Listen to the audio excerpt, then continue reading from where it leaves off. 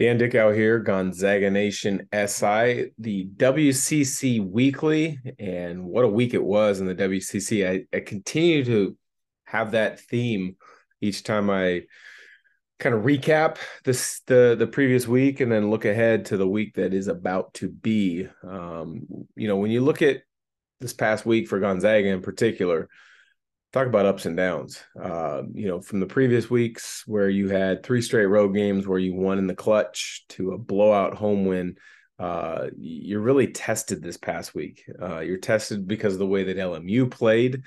You're tested the way that they responded when you made a run late, and then they responded by having the game-winning bucket and play by Cam Shelton.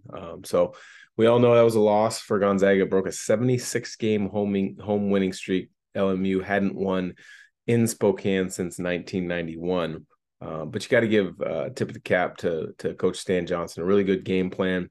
And then Kelly Leapepe in particular, Cam Shelton really executed it. Cam Shelton was best player on the floor down the stretch of the game. Ball was in his hands. He made the right decisions. He controlled the tempo. He controlled the pace. And then he made the big time shot with about 15 seconds left. So, if you look at big picture WCC, he wins my Player of the Week award last week. Obviously, he did win that as voted on by other media members as well. But 28 against Gonzaga, 26 in their second game, where unfortunately for LMU, they lost to Santa Clara. They beat USD. Player of the Week, Cam Shelton. Finishing up, just quickly touching on Gonzaga. Bounced back with a win, even though it was a struggle defensively. I mean, you give up 90 points to Pacific. You got to look at a couple different things. What were your defensive assignments, rotations, or were you just in a fast-paced game? And I think it's a little bit of both. A lot of people are concerned about 90 points, but when you play like Gonzaga at the pace, there's going to be a ton of possessions. So you got to look at the points per possession and the efficiency on the defensive end of the floor.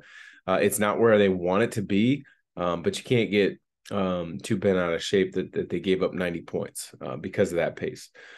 Continuing through the league, St. Mary's sitting at 7-0 in first place. They're finally back in the top 25, which is sitting at 22 in both the coaches and the AP poll, while Gonzaga slid 8 spots to 14, which I think is about right at this moment in time. I think St. Mary's should be higher, quite frankly. I think they should be around that same 14 to 18 mark that Gonzaga is.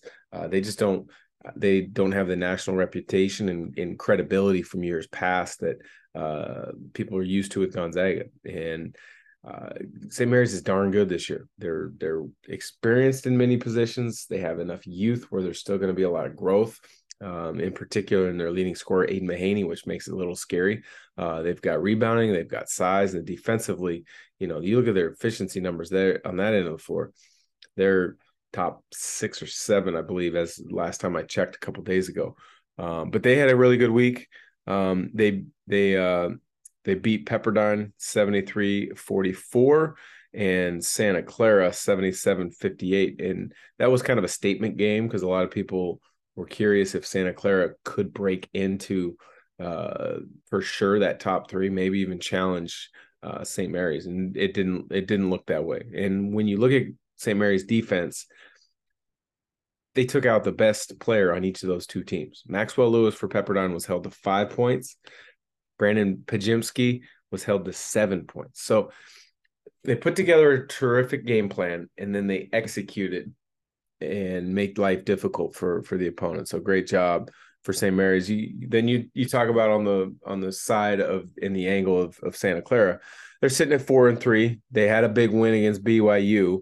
Keyshawn Justice 23 points, Carlos Stewart 21, and Pajimski had 17 in that game. So that was big to kind of begin to separate themselves from that middle of the pack to be that next tier. Or at the top of the middle of the pack. And then the loss to St. Mary's, which we just spoke of. LMU's right behind them. They've got they beat USD, and they lost to Gonzaga. They've got a big one coming up this in about 2 weeks. They play Santa Clara on the February 11th. So they only play one time this year. So I think that's a really key game, a really important game to look at. BYU's sliding a little bit because they brought both games, which we'll talk about in a second.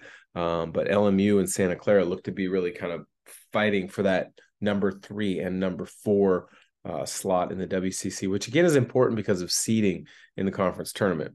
BYU, as mentioned, dropped both games in the Bay, so they're sitting at 4-4 in conference play.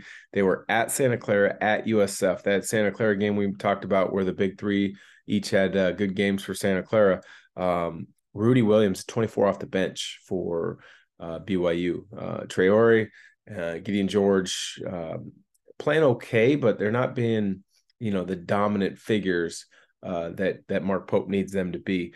And then at USF, BYU dropped a game 82-74. Rudy Williams again had a good game, 28 points. He was very efficient, 10 of 13 from the field. But they gave up 12 threes, and the backcourt of USF had a great game. Khalil Shabazz at 21, Tyrell Roberts, a career high 30 points. So that for me, that San Francisco team, they're hot and cold because of how their guards go, because they can shoot you in it and they can shoot you out of it in a hurry. But that's a scary team because they have that firepower. The Pilots of Portland next at 3-4. Looks like they may have righted the ship a little bit after that beatdown Gonzaga gave them by 40 on the road. They won both games. They beat USD 88-83. Moses Wood looks like he's healthy again, which is great. 26 points, 7 rebounds, 8 of 9 from the field. They, as a team against the Toreros, shot 61% from the field. So you're seeing, I think, a team that finally has some practice time together to build that chemistry and get used to what needs to be done in Shante Legan's system. And they followed that up with a game against Pepperdine where they won 91-76 at home. Moses Wood, another good game, with 17. The Pilots made 14 threes in that game, and 5 guys were in double figures. So very typical of a Shante Legan's team going back to the time he was at Eastern Washington. Lots of options, space the floor, freedom for guys to shoot it, make plays. Pacific is tied there with the Pilots, sitting at 3-4. The Tigers, they were that upstart early in conference. They started off at 3-1. They've now lost 3 games in a row. This past week, they were at USF, which we all know is a tough place to play. They lost 78-57. They gave up 13 made threes to USF, and they only shot 31% from the field for the game. 31%. You're not going to be in ball games. You're not going to have a chance to win games when you shoot that from the field. They turned around and played the Zags at home in Stockton. And as I mentioned at the top of the broadcast, they lost 99-90 in an up and down game. But Gonzaga was able – Drew Timme had the career high 38. Gonzaga shot 59% from the field. But if you're following this in regards to looking at what Pacific did, you got to think there's a little bit of promise there. 5 guys were in double figures. You were negative 13 on the glass, and you still only lost by 9.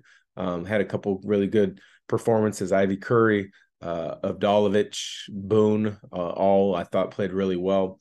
But, at the end of the day, you're talking about the firepower of Gonzaga on the offensive end. It was just too much Drew Timme with that career high 38 that I mentioned.